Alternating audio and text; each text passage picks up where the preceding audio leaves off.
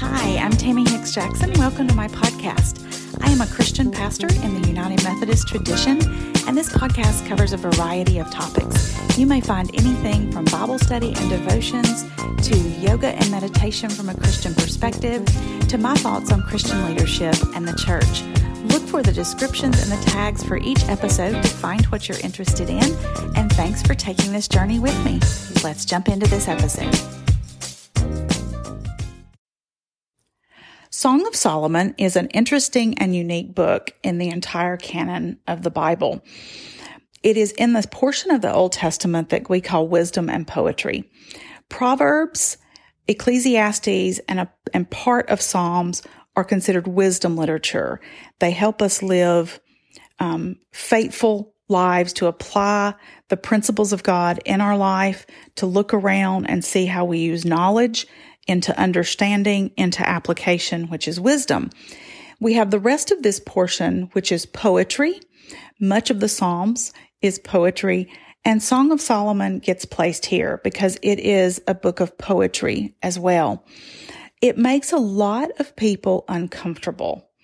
And so for that reason, we have turned it into an allegory, that everything stands for something else, that it isn't literally what it's talking about.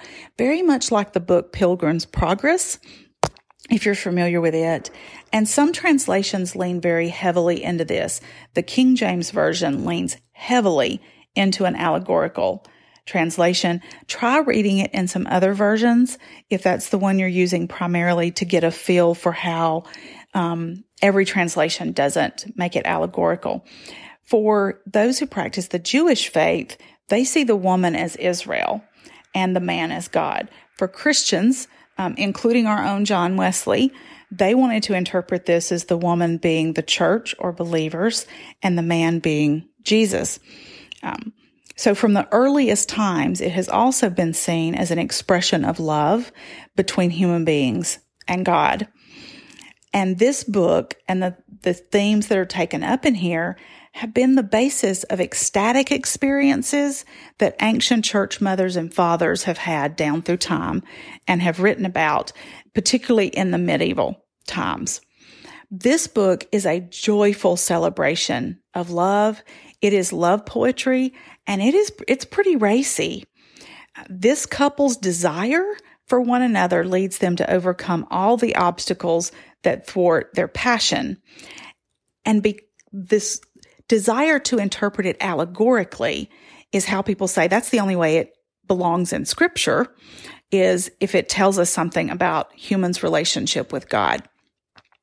I also think it is a counterbalance to all of the war that we had in the early books. So in Exodus and Joshua and Judges, we had a lot of this war and death and blood, and this story of love becomes a counterbalance to that God is the God of love.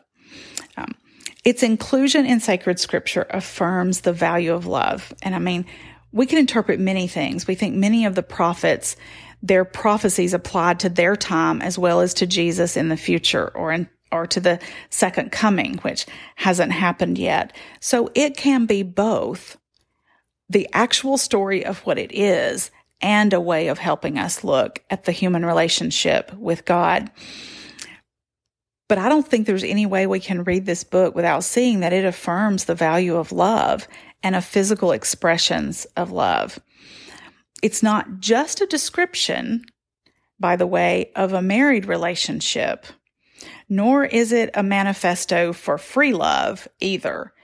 This couple does not appear to be married. One of the scenes that we have in the book is a portrayal of a wedding feast, but they were seeing one another before that and speaking of their physical relationship.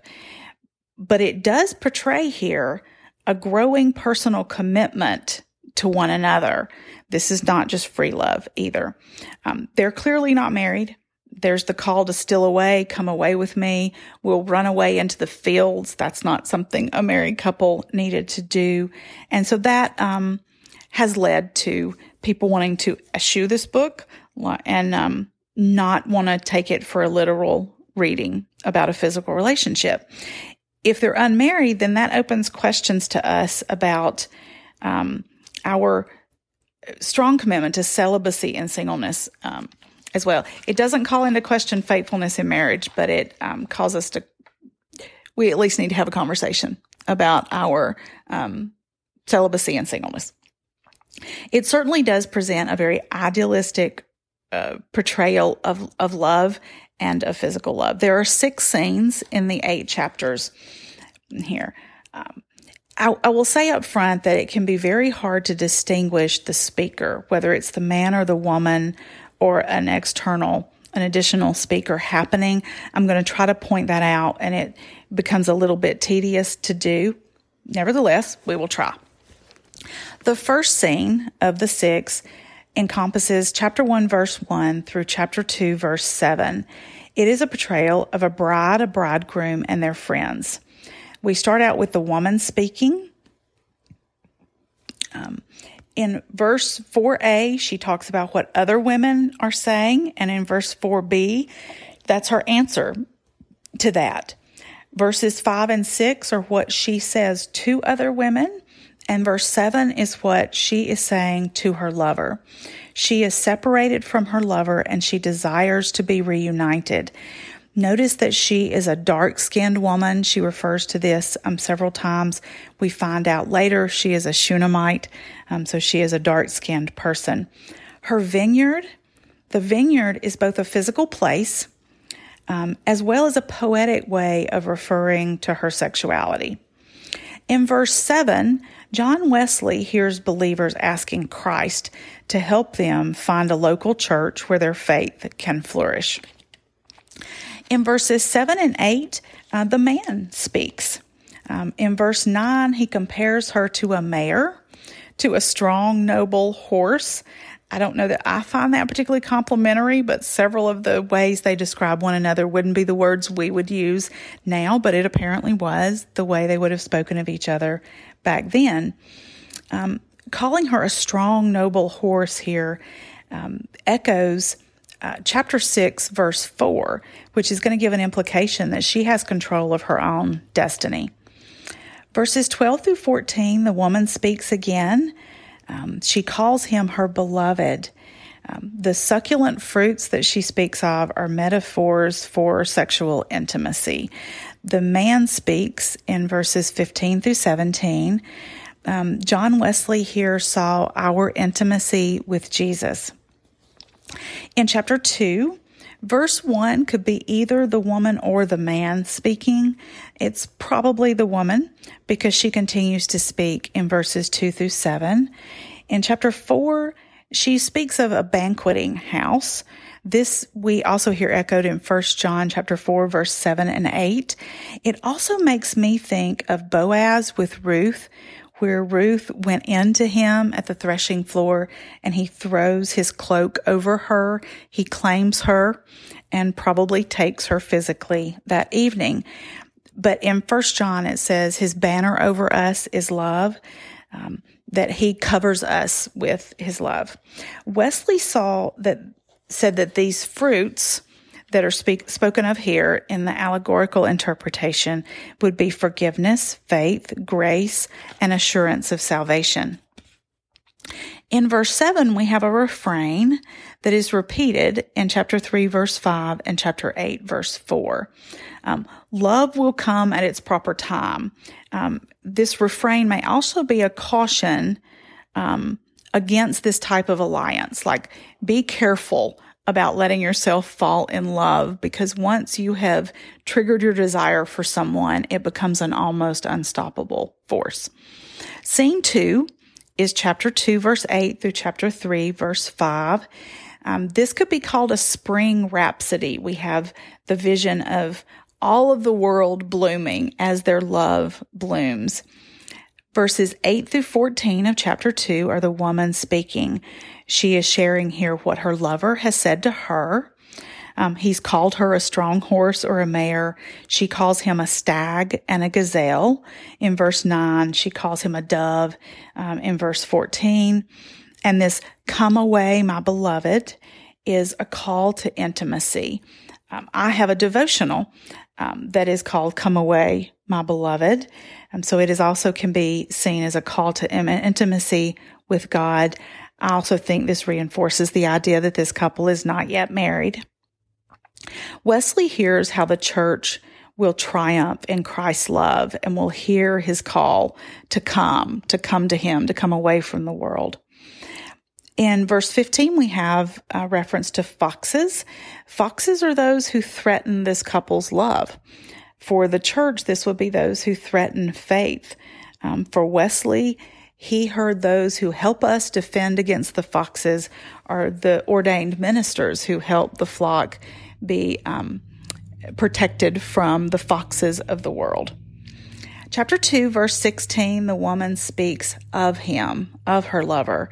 Verse 17, she speaks to her lover. It gets confusing that they go back and forth without these kinds of, we don't have an indication. We have to discern it from the words of Scripture.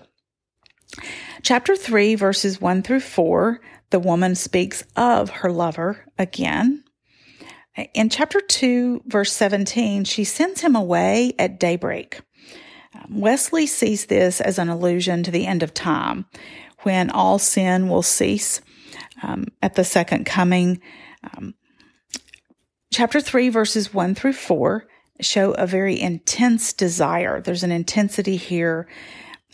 There's the possibility that this may be a dream. It also probably refers to clandestine liaisons, like he sneaks in to visit her under cover of darkness, and she must send him away before the dawn breaks. And in chapter 3, verse 5, we have that repeated refrain. Scene 3 encompasses chapter 3, verse 6 through chapter 5, verse 1. The bride is waiting, and the groom and his party approaches. We have a scene of a wedding processional and a reference to Solomon and his bride. This represents how the two lovers see each other as noble, as royal, as nothing better that they could imagine. Wesley, of course, in an allegorical interpretation, sees the covenant between Christ and the church. That is a symbol of the marriage covenant. It is a description for him of conversion. And we have the day of the wedding, the time of conversion, in verse 11. It talks about a litter or a palanquin or a palki in some of the translations. It is a covered sedan that is a chair that is carried on 4 poles. We've probably seen this in a movie where royals are coming through and there's 4 people are carrying this platform with a chair in it that's covered so they don't get in the sun and the light, and it's being carried around. And so that's the portrayal of what's happening. Verses 6 through 11 could be either the man or the woman speaking or an outside narrator commenting on what we're observing. Chapter 4, verses 1 through 8 are the man speaking.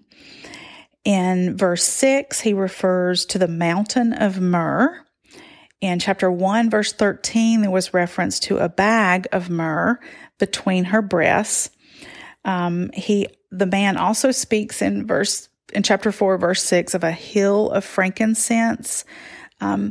This is pretty racy stuff, referring to private areas of the body. These are not necessarily descriptions that we might like, but he's not seducing me. He's seducing her in her time. In verse 8, we hear a marriage proposal happening. In verse 12, there are references to a garden locked, to a fountain sealed. Those who hear this as unrequited love, they want to say that the couple has never come together before, that everything before their marriage speaks of their desire for one another, but it's not consummated. And so here they are saying her garden is still locked, her fountain is still sealed, that he is a virgin and she is a virgin. Those who see them as lovers, which really seems to be more consistent with how Scripture is portraying them here, hear this. They hear his frustration that she is not his, that she's not always available to him, that she's not yet his wife, that they are still secret and clandestine lovers. Verse 13 refers to a channel. That's another quite racy reference. Verse 16, the woman speaks. She invites her lover to come to her garden, and she calls it his garden. It's for him. She's showing evidence of her readiness to make love. I'm going to pause right here for time's sake and make this into 2 podcasts. So we will pick up and continue our journey through the Song of Solomon in the next podcast.